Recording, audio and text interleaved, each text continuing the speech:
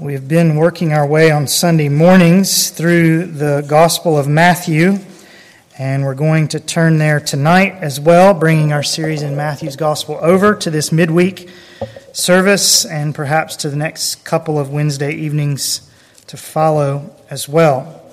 And tonight we come to chapter 9. So turn with me this evening to the 9th chapter of Matthew's Gospel, where we will read the first 36 verses. Getting into a boat, Jesus crossed over the sea and came to his own city, and they brought to him a paralytic lying on a bed. Seeing their faith, Jesus said to the paralytic, "Take courage, son, your sins are forgiven." And some of the scribes said to themselves, "This fellow blasphemes." And Jesus, knowing their thoughts, said, "Why are you thinking evil in your hearts? Which is easier, to say your sins are forgiven, or to say get up and walk? But so that you may know that the Son of Man has authority on earth to forgive sins." Then he said to the paralytic, "Get up, pick up your bed, and go home." And he got up and went home. But when the crowd saw this, they were awestruck and glorified God who had given such authority to men. As Jesus went on from there, he saw a man called Matthew sitting in the tax collector's booth, and he said to him, "Follow me." And he got up and followed him. Then it happened that as Jesus was reclining at the table in the house, behold, many tax collectors and sinners came and were dining with Jesus and his disciples. When the Pharisees saw this, they said to his disciples, "Why is your teacher eating with the tax collectors and sinners?" But when Jesus heard this, he said, "It is not those who are healthy who need a physician, but those who are sick. But go and learn what this means. I desire compassion and not sacrifice, for I did not come to call the righteous, but sinners." Then the disciples of John came to him, asking, "Why do we and the Pharisees fast, but your disciples do not fast?" And Jesus said to them, "The attendants of the bridegroom cannot mourn as long as the bridegroom is with them, can they? But the days will come when the bridegroom is taken away from them, and then they will fast. But no one puts a patch of unshrunk cloth on an old garment, for the patch pulls away from the garment, and a worse tear results. Nor do people put new wine into old wineskins, otherwise the wineskins burst, and the wine pours out, and the wineskins are ruined. But they put new wine into fresh wineskins, and both are preserved." While he was saying these things to them, a synagogue official came and bowed down before him and said, "My daughter has just died, but come and lay your hand on her, and she will live." Jesus got up and began to follow him, and so did his disciples. And a woman who had been suffering from a hemorrhage for 12 years came up behind him and touched the fringe of his cloak. For she was saying to herself, "If I only touch his garment, I will get well." But Jesus, turning and seeing her, said, "Daughter, take courage. Your faith has made you well." At once the woman was made well. When Jesus came into the official's house and saw the flute players and the crowd in noisy disorder, he said, "Leave, for the girl has not died, but is asleep." And they began laughing at him. But when the crowd had been sent out, he entered and took her by the hand, and the girl got up. This news spread throughout all that land. As Jesus went on from there, 2 blind men followed him, crying out, "Have mercy on us, Son of David." When he entered the house, the blind men came up to him, and Jesus said to them, "Do you believe that I am able to do this?" They said to him, "Yes, Lord." Then he touched their eyes, saying, "It shall be done to you according to your faith." And their eyes were opened, and Jesus sternly warned them, "See that no one knows about this." But they went out and spread the news about him throughout all that land. As they were going out, a mute, demon-possessed man was brought to him. After the demon was cast out, the mute man spoke, and the crowds were amazed and were saying, "Nothing like this has ever been seen in Israel." But the Pharisees were saying, "He casts out demons by the ruler of demons." Jesus was going through all the cities and villages, teaching in their synagogues and proclaiming the gospel of the kingdom and healing every kind of disease and every kind of sickness. Seeing the people, he felt compassion for them because they were distressed and dispirited like sheep without a shepherd. Father, we pray that you continue to work in us as you have done in our lives so many of us, by your word, so that we will be sheep with a shepherd. Come once again tonight and be our shepherd by your Spirit, speaking to us about your Son from your word. Be our shepherd tonight. Guide us. We pray in Jesus' name. Amen. One of the great titles by which we sometimes refer to our Lord is that of the great physician. Jesus, the great physician. And he is just that, is he not? He is a physician of the body, and he is also the great physician of the soul. And we see both, do we not, on marvelous display here in this 9th chapter of Matthew. Jesus is the great physician of the body, healing a paralytic here, restoring a hemorrhaging woman, opening the eyes of the blind, loosing the tongue of the mute, and even raising the dead. And then this summary statement in verse 35 that Jesus was going throughout all the cities and villages, healing every kind of disease and every kind of sickness. Jesus is the great physician of the body. And as we see happening in this chapter, we too should come to him, should cry to him, should reach out for the fringe of his cloak in our bodily needs. And as we also observe here in Matthew 9, we should come to Christ as well with the physical needs of those around us too. But then notice in verse 35 that Jesus wasn't just going through all the cities and villages as a physician of the body, but also as a doctor for the soul. Verse 35, Jesus was going through all the cities and villages, teaching in their synagogues and proclaiming the gospel of the kingdom and healing every kind of disease and every kind of sickness. And then notice also that Jesus actually calls himself a physician in verse 12, and that when he does so, when he speaks of himself as a physician in verse 12, it's clear there that the sick he intends to heal in that context are those who are spiritually unwell, the tax collectors and sinners with whom he has been spending time at Matthew's dinner party in the prior verses. They need a physician for their souls. They need a physician for their sin problems. They need a doctor who can treat the ailments of their hearts. And so do we all, don't we? The word sinners here on the lips of the Pharisees in verse 11 probably refers to the more overt kind of sinners of the day, to irreligious people. But the word sinners in its true sense refers to us all, doesn't it? We're all sinners in need of a physician to perform his healing work in our hearts. For the heart, the human heart, in other words, the human soul, the innermost being of men and women and girls and boys, is desperately sick, says Jeremiah. The heart is more deceitful than all else and is desperately sick. The human heart is infested with the cancer of sin. Now, that cancer sometimes presents itself in different ways and with different symptoms in the lives of different people, but we're all eaten up with it. There's none righteous, not even one. And therefore, mankind and each individual member of mankind, you and I included, is in need of a physician, is in need of someone who can treat our souls, in need of a doctor who can address the sickness of our hearts. And Christ, the God-man, is that great physician. In his deity, he has both the authority and the power to treat the sin sickness of the human heart. And in taking on humanity, he carried out all the necessary steps to make that healing happen.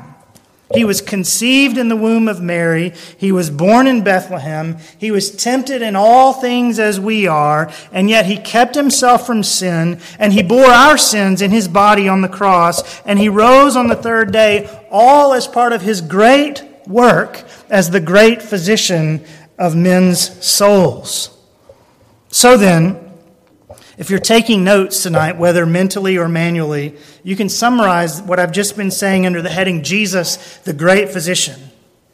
And really, you could use that heading as a kind of summary for this entire passage. Jesus, the great physician. Jesus' healing is a theme that runs throughout this portion of Scripture. And I hope it's a theme that warms your heart and that woos you yourself into his clinic, as it were. When your body is ailing, and especially as it relates to the sin sickness of your soul. Have you ever done that latter? Have you ever come to Jesus with the desperate sickness of your heart and asked him to deal with the cancer, both in its penalty and in its power? And if you have, are you continually coming to him in your struggle with sin's cancer, asking him to give you victory over it day by day by day by day? You may, and I hope you will. For just as Jesus came to heal Matthew and his shady friends here in chapter 9, he will hear you, poor sinner, if you will but come to him, reaching out for his blood-stained garment in faith and in repentance. That's the first theme tonight, and it's among the broadest as well in this passage. Jesus, the great physician. But then along the same lines, let's notice also Jesus' compassion. The compassion of the physician. Part of what you would hope for in a physician, I think, and part of what you might look for in a potential med student if you were on the board of admissions, say, at UC Med School. Part of what you would look for in a doctor or a potential doctor would be a genuine concern for hurting people, right?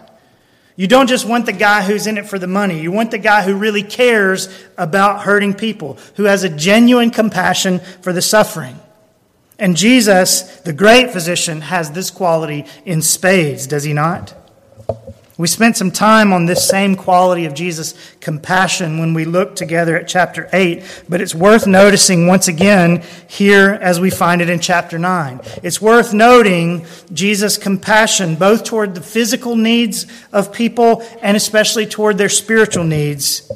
It's worth noting that with this paralytic man in verses 1 through 8. Listen to Jesus' kind, compassionate words to him in verse 2. Take courage, son. Take courage, son. Here's this man being hauled in on a mat by his friends, and Jesus looks at him and speaks compassionately to him. Take courage, son. Your sins are forgiven. Compassion. And then there's his compassion as well on Matthew and his ne'er-do-well friends in verses 9 through 13. The Pharisees seem to have seen these people as scum, but Jesus sees them as sick and in need of his help. Now, yes, their sin sickness, like our own, was of their own doing. And no, Jesus is not soft-pedaling the seriousness of sin by hanging with these people, but he is showing compassion by hanging with them. He's showing compassion here, even towards people who, like us, have made their own sick beds. We also see his compassion in verses 18 and following on this poor, bereaved father and on his dead little girl. Jesus got up and began to follow him to the deathbed. We see Christ's compassion also on this woman in verses 20 through 22, who's been sitting in her own blood for 12 years. Listen to his tender words to her, similar to what he said to the paralytic here in verse 22. Daughter, take courage. Take courage. Your faith has made you well. And then in verses 27 and following, two blind men ask Jesus for mercy, and he grants them mercy. He shows them compassion. And he shows compassion, soul and body, toward this poor demon-possessed mute as well. Compassion on his body, loosing his tongue. Compassion on his soul, sending away the demon. And this season of ministry in Galilee is summed up here in verse 36 with the words, seeing the people, he felt compassion for them, because they were distressed and dispirited like sheep without a shepherd. All these different crowds that came to Jesus, all these different people he saw, seeing the people, he felt compassion for them. Jesus does not look upon the suffering after the manner of the religious muckety-mucks in his famous story, crossing over to the far side of the street in order not to have to become entangled with someone's problems.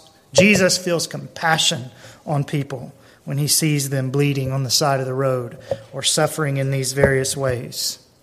And nor does Jesus look upon the ne'er-do-wells, the sinners, after the manner of the Pharisees here in verse 11. He has compassion on the sinners. Seeing the people, he felt compassion for them. And there's both encouragement and example here in the compassion of Jesus. Encouragement in that in your distress, in your dispiritedness, in your disheveledness, and even in your disobedience, if you belong to Christ, or if you will come to belong to Him, you have a compassionate Savior who shows mercy on people such as ourselves. And this compassion is not only an encouragement, but it's an example. Whom ought I to imitate? The Pharisees in verse 11, who couldn't fathom having supper with a sinner? The priest and the Levite in Jesus' story of the Good Samaritan who went out of their way to avoid the troubled? Or should I imitate Jesus, who, seeing the people, felt compassion for them because they were distressed and dispirited like sheep without a shepherd? So Jesus, the great physician. Jesus, compassion. And then thirdly, let's notice Jesus' authority and power. His authority and power here in this section. And here we just notice very simply that Jesus doesn't just feel compassion, verse 36, and He doesn't just speak compassionately in verse 2 and in verse 22, but that He also has the authority and power to act on His compassion. He has the authority to forgive sins, verse 6. And He demonstrates that authority by exercising His power to raise the paralytic. He also has the power to heal the hemorrhaging woman, to raise the dead, to open blind eyes, to banish a demon, and to loose the tongue that apparently that demon had bound.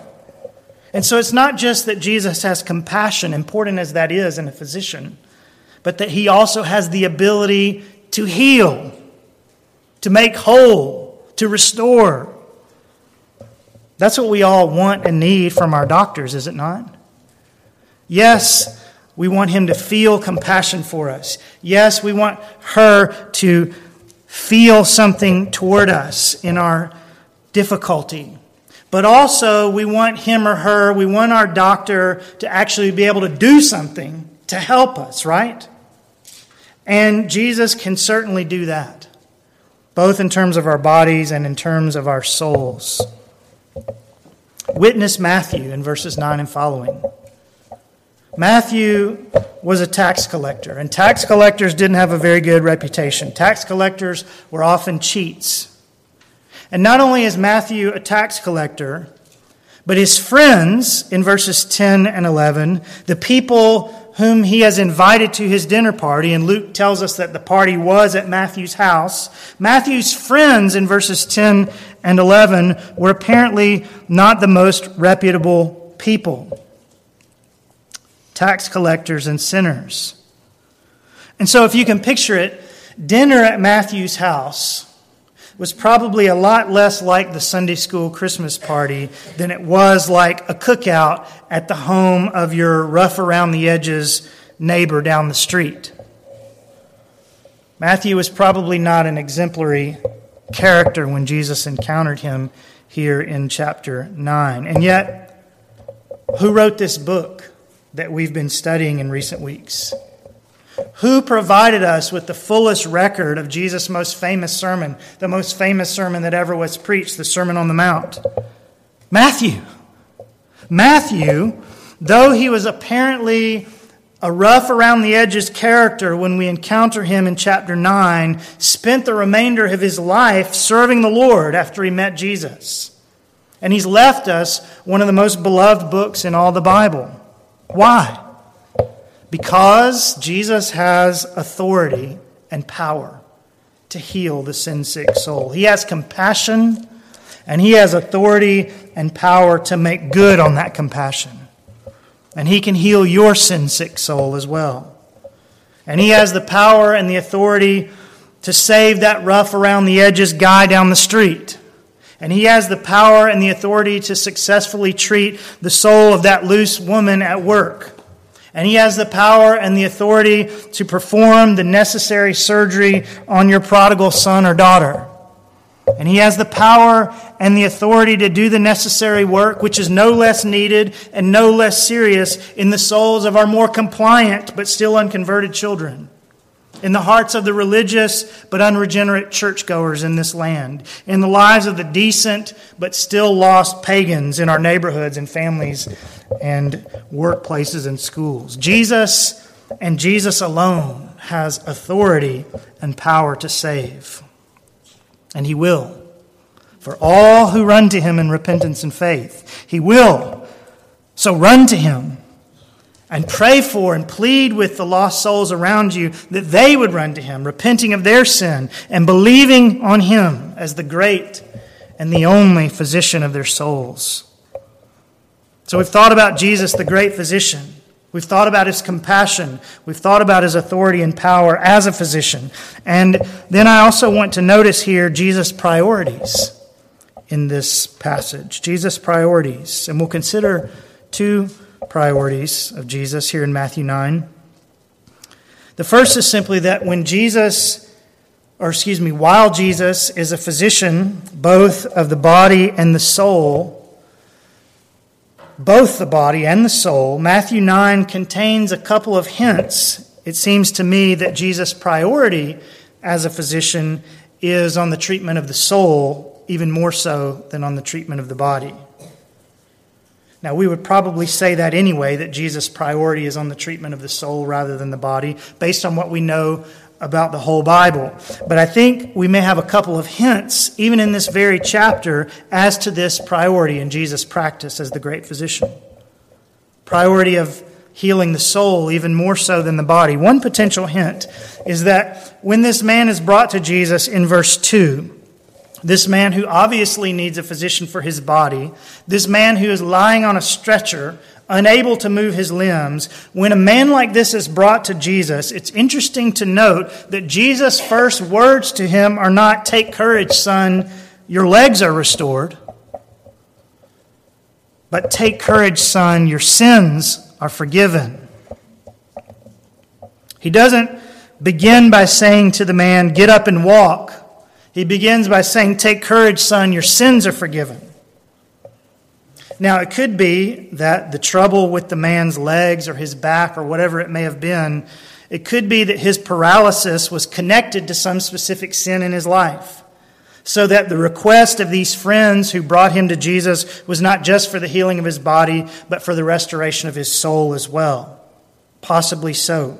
But either way, he's got this great bodily need, and Jesus deals first with his soul. And I think that may be suggestive of Jesus' overall priority in his work as the great physician. Jesus has compassion on man's physical need, no doubt. But he first here, in this case, addresses his spiritual need.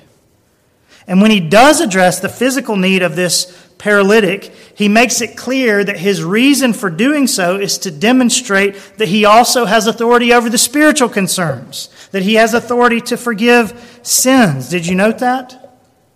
The Pharisees here in these first few verses, they thought Jesus was just making big claims here. The Pharisees thought Jesus was just saying to this man, "Your sins are forgiven." And that would be blasphemy, as they put it in verse 3, for a mere man to claim to be able to do something that only God has the authority to do. And so Jesus, aware of what they're thinking in verse 4, and aware that it is in fact easier to say your sins are forgiven than it is to say get up and walk, because the effectiveness of the words get up and walk can be immediately verified, right? Jesus, knowing that is the case, causes this man to get up and walk in order to prove that he is God, and thus that he does have the authority to forgive sins. And the point I'm making here is that this miraculous healing of the body is performed here in Matthew 9 to demonstrate Jesus' authority to deal with the matters of the soul. This miraculous healing of the paralytic's body is to prove something about Jesus' ability to heal the soul. So that in this one case, at least, the forgiveness of sins seems to be the great priority, with the healing of the body taking a secondary place. And though there are no similar conversations about the healing of the body demonstrating the authority of Jesus to forgive sins, though there are no similar conversations recorded in connection with the other bodily healings, here in Matthew 9, I think it's safe to say the paradigm is probably the same. Jesus heals bodies, yes, simply on one level because he's compassionate toward mankind in our physical suffering. But Jesus also heals bodies in order to demonstrate his ability to heal and save and restore the soul, to forgive sins, and to deal also with the power of sin in our lives. In this life, the restoration of souls is paramount. Now, praise God, in the age to come, both soul and body will be made completely whole. But in his earthly ministry and in his work among his people today, in this age, it seems to me that we have a hint here in verses 2 and following of Jesus' prioritization of the healing of the soul by his dealing with our sins.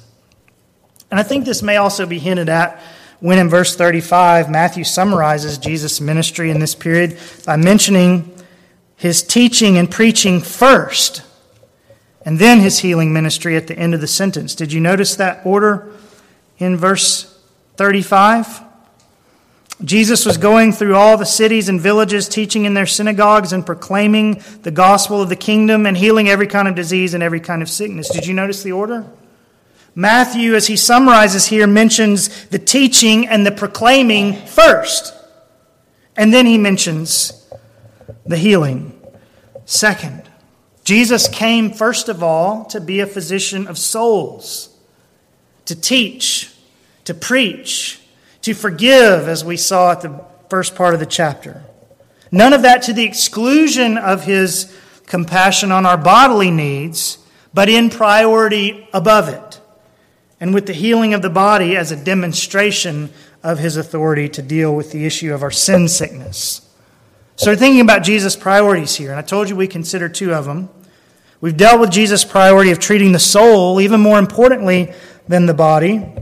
But then let's also notice briefly how Jesus places a priority in verses 9 through 13 on treatment of the sick rather than the healthy, on treatment of sinners rather than the righteous. Not that there actually are any spiritually healthy people or any truly righteous people apart from Christ, but there are people like the Pharisees in verse 11 who think that they're healthy, who think that they're righteous. And in his ministry, Jesus gave priority, he tells us here, not to those people who surely didn't think they needed his help anyway, but to the obviously sick. Notice it there in verse 12. It is not those who are healthy who need a physician, but those who are sick. Verse 13, I did not come to call the righteous, but sinners.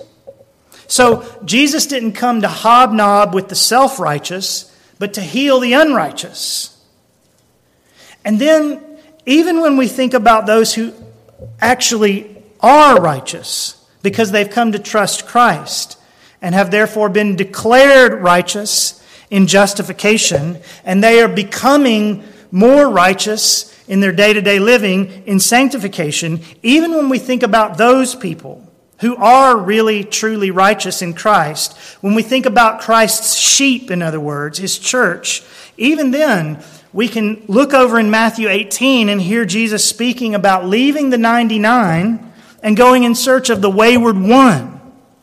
So that there's clearly this priority in the heart of Jesus for seeking that which is lost, for seeking that which is sick. Not that he does not also in reality give all the attention that's needed to the other 99 sheep who are healthy and doing relatively well, but he has a passion for seeking and saving that which is lost, for doctoring that which is sick. Let's ask him to grant us that passion, to help us adopt this priority, so that we won't simply huddle together in the sheep pen, but be out searching for the lost sheep. So that we won't, as Christ's physician assistants and nurses, we won't simply huddle together in the back rooms of the clinic, as it were, but get out into the waiting room where the sick folks are and roll up our sleeves for the Lord's work. And certainly so that we won't be like the Pharisees who thought that they actually were righteous and that Jesus should just hobnob with them all the time and forget about all these sinful people.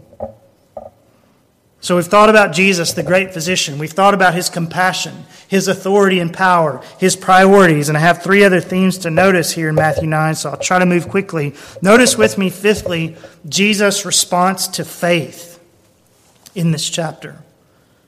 Jesus' response to faith. Did you notice the emphasis here in Matthew 9 on the importance of faith in the healing that Jesus performs? Verse 2, they brought to him a paralytic lying on a bed. Seeing their faith, Jesus said to the paralytic, "Take courage, son, your sins are forgiven." Verses 20 through 22, and a woman who had been suffering from a hemorrhage for 12 years came up behind him and touched the fringe of his cloak. For she was saying to herself, "If I only touch his garment, I will get well." But Jesus, turning and seeing her, said, "Daughter, take courage, your faith has made you well." Verses 27 through 29, and as Jesus went on from there, 2 blind men followed him, crying out, "Have mercy on us, Son of David." When he entered the house, the blind men came up to him, and Jesus said to them, "Do you believe that I am able to do this?" They said to him, "Yes, Lord." Then he touched their eyes, saying, "It shall be done to you according to your faith." Faith is not mentioned by name in every instance of healing here in Matthew 9, although in the other cases it's probably implied, it seems to me. But enough attention is specifically drawn to faith here and to Jesus' healing in response to faith to certify this as a theme in this passage. Jesus loves to perform his healing work, body and soul, in response to our faith, in response to our trusting him for the healing. Now, certainly he can heal the body even when we don't believe. But he loves to heal the body in response to our belief. And of course, if there's to be healing for our souls and resurrection for our bodies in the great day, then faith is absolutely indispensable.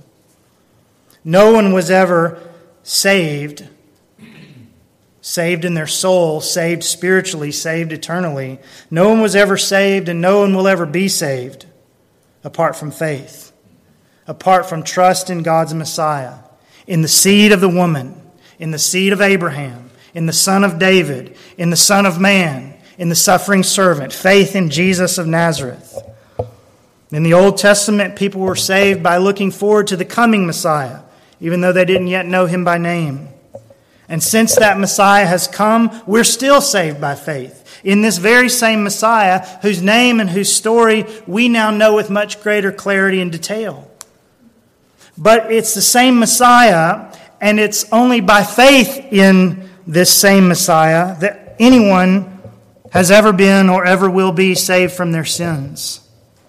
And so I just call your attention in this passage to how the great physician heals in response to faith, in response to trust in himself. Again, seeing their faith, Jesus said to the paralytic, "Take courage, son, your sins are forgiven." Your faith has made you well. It shall be done to you according to your faith. May it be that Jesus would have occasion to speak such words to you and to me.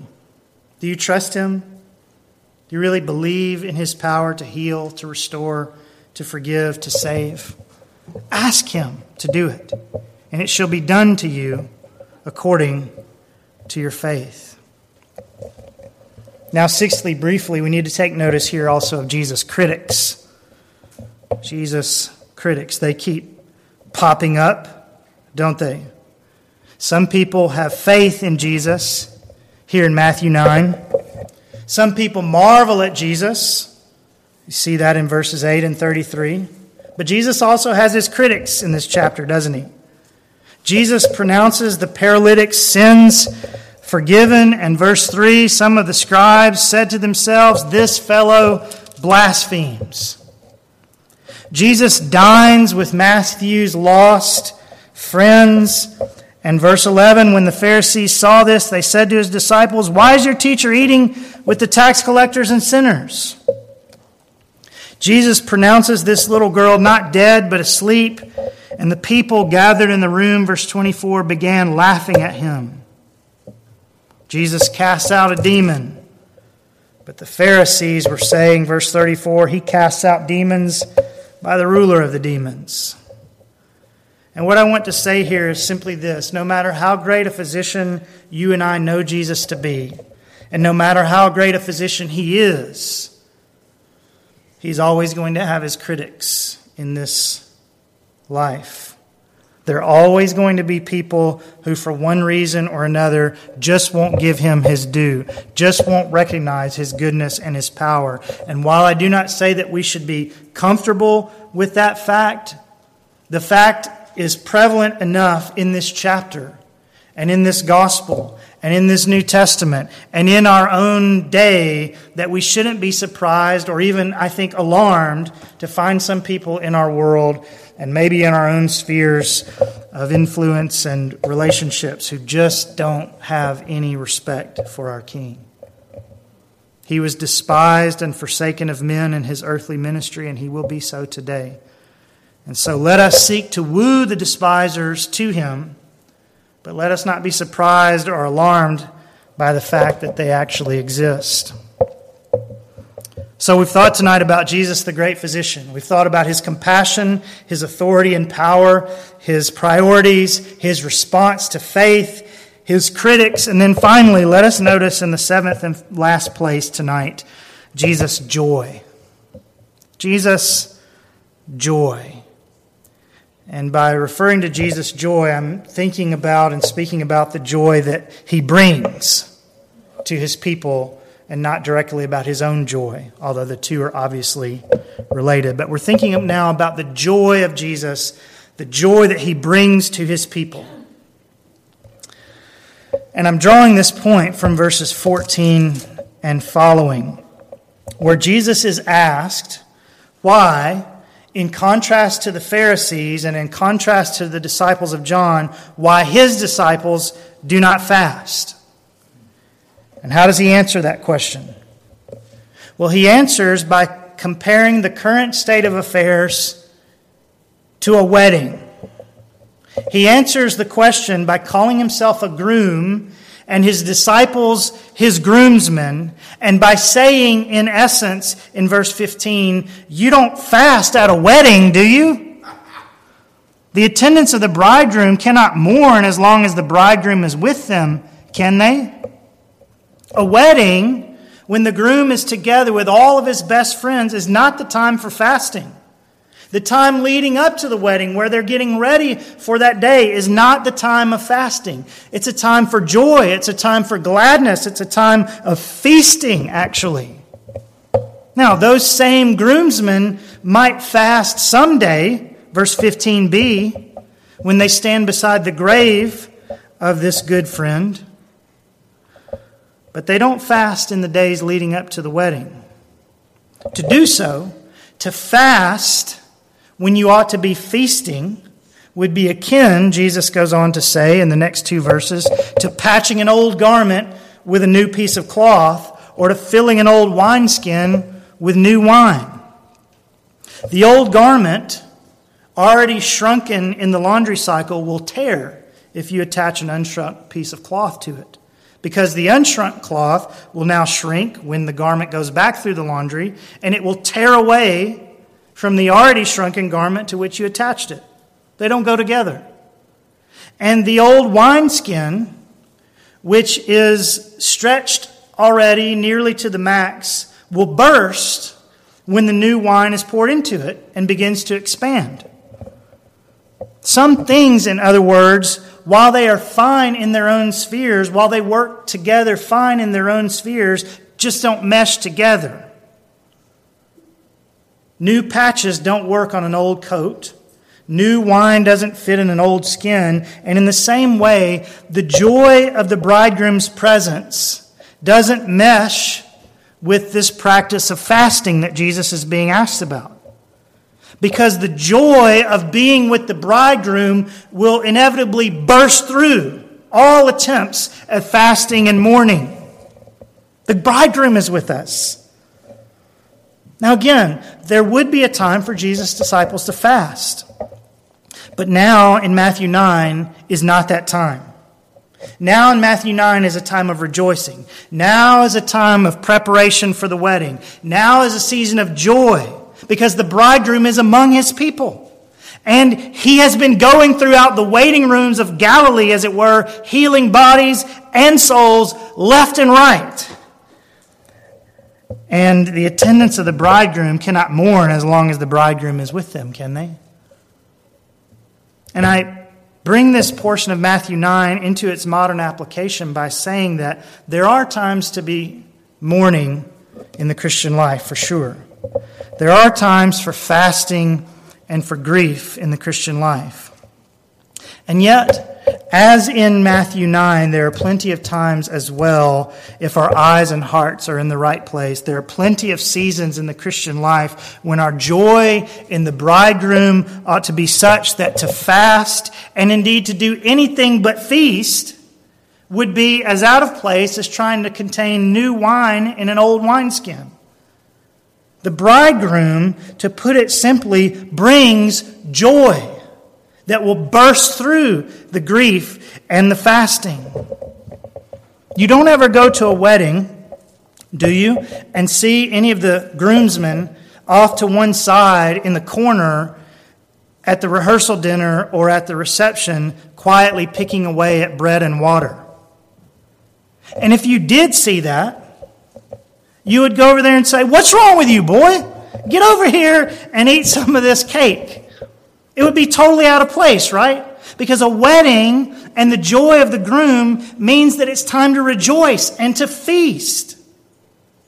Nor, to bring it to our current or almost current season of the year, nor do you hear of people fasting at Christmas.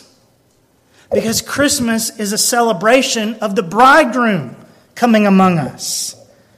And I simply say to you that while not every season of the Christian life is a season for feasting, the fact that Christ is the bridegroom and that he has come among us and that he continues to walk among the lampstand of his churches means that there ought to be joy in those churches. There ought to be gladness among the covenant people of God. And as I say, there is gladness and there will be gladness if our eyes and hearts are in the right place. If our eyes and hearts are on the bridegroom. If our eyes and hearts are on the great physician.